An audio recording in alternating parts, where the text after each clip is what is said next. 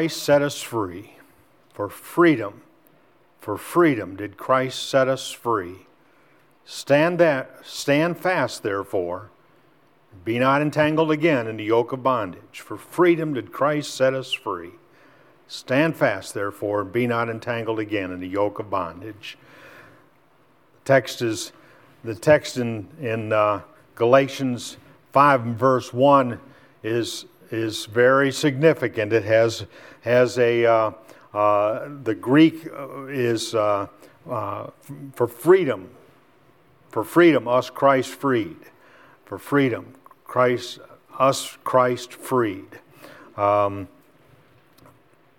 The significance of that is plain. We'll search that as we. I thank you for being here. Thank you for being this wonderful opportunity that I have to share with you the gospel. I've studied it for days, and we'll see what comes out. But I'm sure it'll be of great profit to you, whatever it is, whatever we hit on. But the time that we have together is a very special time, and we have prayed about this and thought about this a great deal, and so it's a special time for us to be together. We have this time to study the book of Galatians, and we're going to look at that. In Galatians 1, in Galatians 5, be ye therefore. I have a new problem. I have to wear glasses now for close-up vision. I never did that before, and my distance vision is fine. I can see fine, and so it's a new thing for me. For freedom did Christ set us free. Stand fast, therefore. Stand fast. Stand fast in freedom. Now we've been set free. It's unbelievable. It's not something that we've seen before. We, in the time past, in the Old Testament, they were slaves to the Old Testament, and we Gentiles mostly, most of us Gentiles, we were slaves to everything else. We were slaves to the pagans and to the different ways of worshiping their God. But now we're set free. It's just unbelievable. It's just unbelievable to the mind of the first century people. It was unbelievable to be set free. And for freedom did Christ set us free. Stand fast, therefore. Be not entangled again in a yoke of bondage. Behold, I Paul, say to you in chapter 5, verse 2, Behold, I, Paul, say unto you, that if ye receive circumcision, Christ will profit you nothing. This is what he's talking about is circumcision of the Old Testament, and this is just a type of everything concerning the Old Testament. So you can say anything, but we're talking about circumcision here. But if you go to the Old Testament, then Christ will profit you nothing. Yea, I testify again to every man that receiveth circumcision, that he is a debtor to do the whole law. And we haven't been able to do the whole law. That's the problem. We haven't been able to do it. And so ye are severed from Christ, ye who would be justified by the law, you're fallen away from grace. We haven't been able to do it, and so now we're severed from Christ. For we, through the Spirit, by faith, wait for the hope of righteousness. Now that's a complicated sentence, but we, through the Spirit of faith, by faith, wait for the hope of righteousness. Our hope of righteousness is Christ. Our hope of righteousness is the Savior of the world. And so that's our hope. And for Christ Jesus, neither circumcision availeth anything, nor uncircumcision, but faith working through love. It's our faith in Christ. It's our faith in Christ Jesus that works through love. You are running well. Who hindered you? Who hindered you that you should not obey the truth? We see we see an example here. You're running well. You're running well. You're young. You're powerful. You can run well. And who hindered you? Now, there's nothing in the way, but who hindered you that you should not obey the truth? This persuasion cometh not of him that calleth you, not of him that calleth you.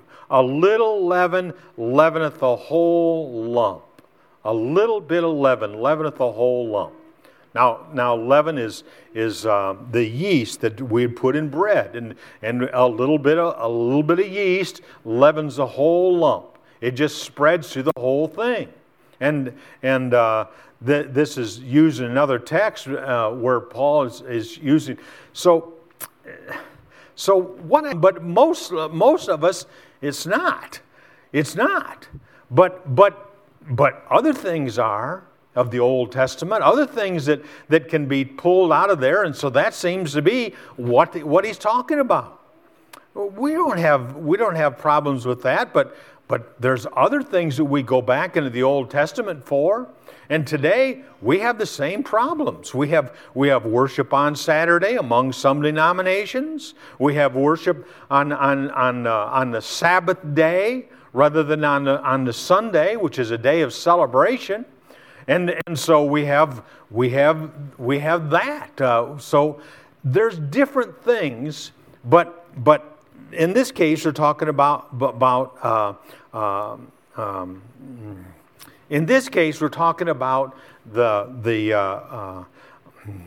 circumcision. There we go, circumcision. And so, but it's just a case, a case of different. For freedom, Christ set us free. Faith and love are two arms and two eyes, without which Christ can neither be seen nor embraced. Faith and love are two arms and two eyes, without which Christ can neither be seen nor embraced. So we see this in verse 16, verse 6. For in Christ Jesus neither circumcision availeth anything nor uncircumcision, but faith working through love. I have confidence, in verse 10, I have confidence to you word in the Lord, that you will in none otherwise minded, but he that troubleth you shall bear his judgment, whosoever he be. But I, brethren, if I still preach circumcision, why am I still persecuted?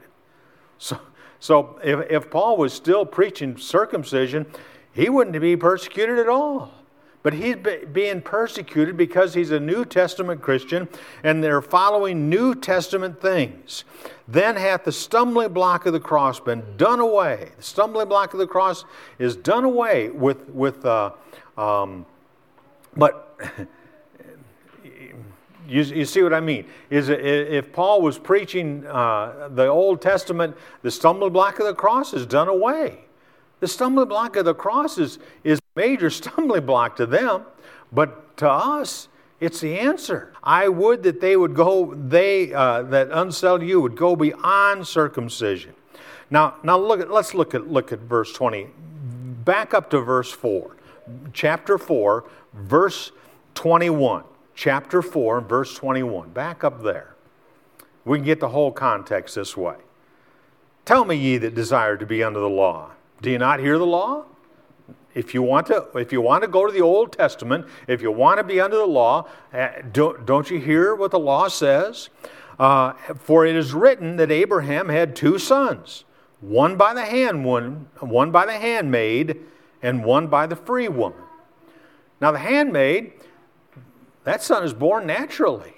Now, Sam is pretty old, but it's still naturally, and one by the free woman. Howbeit the son of the handmaid is born after the flesh, just like it normally would be. But the son of the free woman is born through promise. Born through promise. Sam is 100 years old when he has Isaac and the let's see Abraham is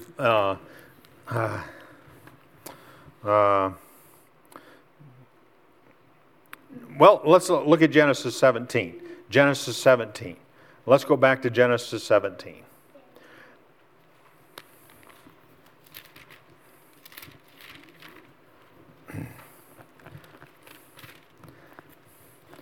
Okay, in Genesis 17, Abraham is in chapter 16, in verse 15, the last two verses of the chapter 16. Hagar bare Abram.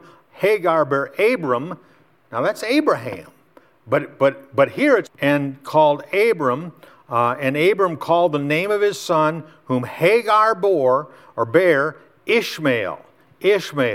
And Abram was 86 years old. He's 86 years old when Hagar bare Ishmael to Abraham.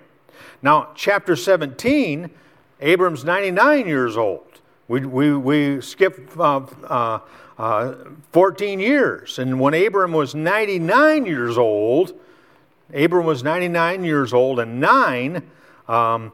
years old and 9, Jehovah appeared to Abram and said unto him, I am God Almighty. Walk before me, between me and thee, and will multiply thee exceedingly.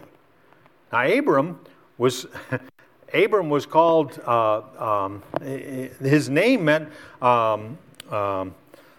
father, not father of a multitude. Anyway, it meant something else. But he was just a father of one, even at 85. Abram, when he was 100, they changes his name to Abraham, which is father of a multitude. Father of a multitude.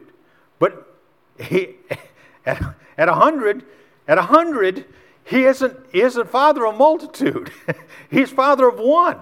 And then later on, he becomes father of another, but father of a multitude. And Sarah, her name becomes princess. And Isaac, when he is born, his name means laugh, to laugh. So now just think of this. You're 100 years old, and your wife becomes pregnant. Now, that's a hard thing to understand. But she becomes pregnant. She's past the years of childbearing, and she becomes pregnant, and now your name is changed. Your name is changed to a great father. Where yes, you were only father of one before, but now your father. It's hard for us to comprehend. And I'll make a new covenant, and so the birth of Isaac is promised in chapter 18, we skip clear over to chapter 21 before Isaac is born. Chapter 21 at Genesis. Isaac is born. And Jehovah visited Sarah as he said, and Jehovah did to Sarah as he had spoken. And Sarah conceived and bare Abraham. Sarah was past childbearing age, but she is conceived and bare Abraham a son in his old age at the set time of which God had spoken to him. That's what God said. And so Abraham, the two sons are a promise. But Abraham bears Isaac, and Isaac is a fulfillment. And weaned, and Abraham made a great feast on the day that Isaac was weaned, in verse 8. The child grew and was weaned. And Sarah saw the son of Hagar, the Egyptian, whom had borne unto Abram mocking. And so Sarah said, get this other child out of here. And so now Hagar takes her child and leaves, but they come back. It came to pass that these things that God did prove, verse 22, chapter 22, verse 1, it came to pass that God did prove Abraham, and so now we see the name is changed to Abraham. Abraham. It's no longer Abraham is father of a multitude, and Sarah is the princess. She is the mother of the tribe of Israel. Let's see. I'm just a second. I'll catch up with you. Acts, Romans, Galatians.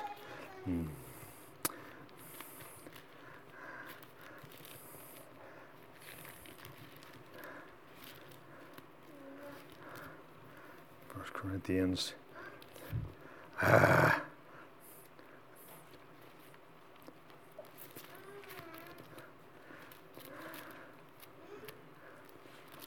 Okay, Galatians chapter 5, verse 1.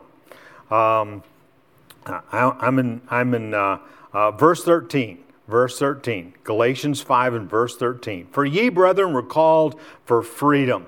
Only use you not for freedom for an occasion to the flesh, but through love be servants one to another.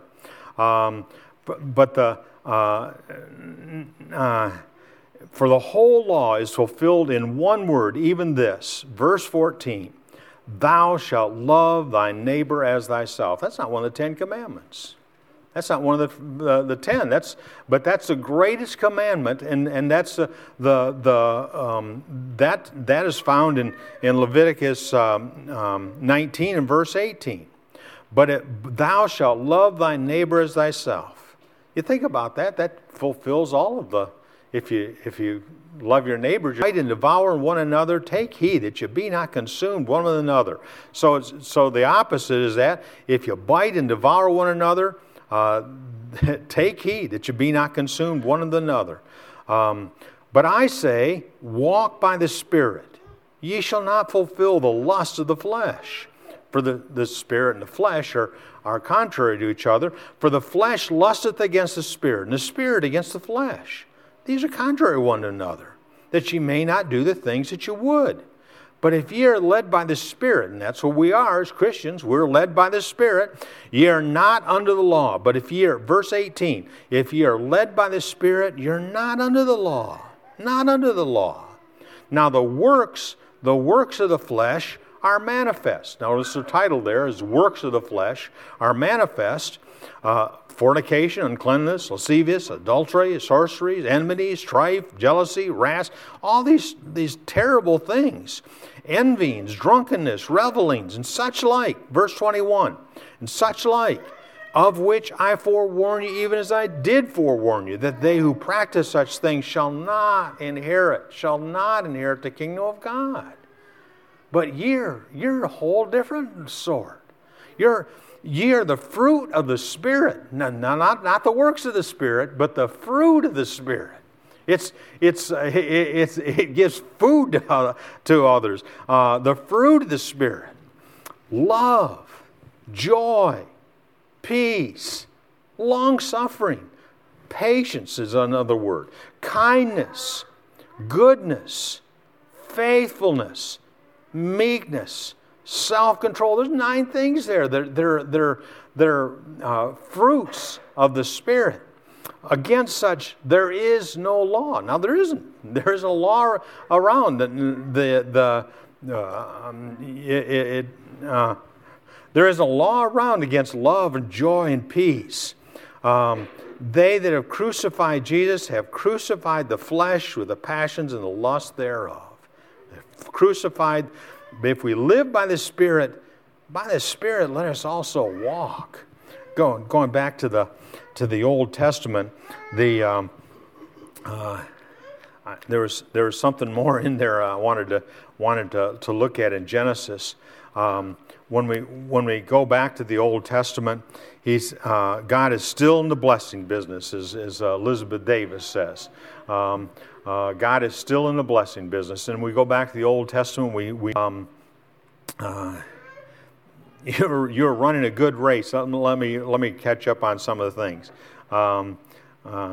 Faith and love are the two arms and the two eyes without which Christ can neither be seen nor embraced. You are running a good race. In verse 7, you are running a good race. Who hindered you? Who hindered you? To run in religion is well. To run well is better. And to accomplish the race is best of all. So we run in a race and we're hindered from that. It sounds like one person did this division. One person is all it takes is one person, and verse 10. I am confident in the Lord that. I am confident in the Lord. Oh, I know what I wanted to say there. Paul may plant. Paul planted. Apollos may water. But the Lord gives the increase. It's the Lord that gives the increase. It's not Apollos or Paul. So in verse 14, owe no man anything but to love one another. Owe no man anything but to love one another. Well, that's our lesson today. I know that it's disjointed, and I know that my ability has weaned. It isn't what it used to be. But this is such a wonderful passage, a wonderful passage. He says, he says, you know, that one of the things that he says here, for freedom did Christ set us free. Now, you could say, you know, for love, Christ set us free. For joy, love set us free. For peace, love set us free. For long suffering, he set us free. All these things, fruits of the Spirit, you could say that. But he says, for freedom did Christ set us free. It's for freedom he set us free. And we're not entangled again in a yoke of bondage in the New Testament. We're set free. And so it's just amazing to me as we read this and we read the Scriptures, just amazing to me that Christ set us free. He set us free from the bondage. He set us free from the bondage of the Old Testament. He set us free of denominationalism. He set us free from all that. He set us free. Free Almighty. Free God. Thank you. It's just amazing to me that we're set free. As together we stand to sing the song of invitation, we have this opportunity to be set free. We can be set free by Christ. He set us free. All we have to do is lay claim to it. And so it is. If we can assist you as you would like to lay claim to the promise of being free, would you come as together we stand and sing?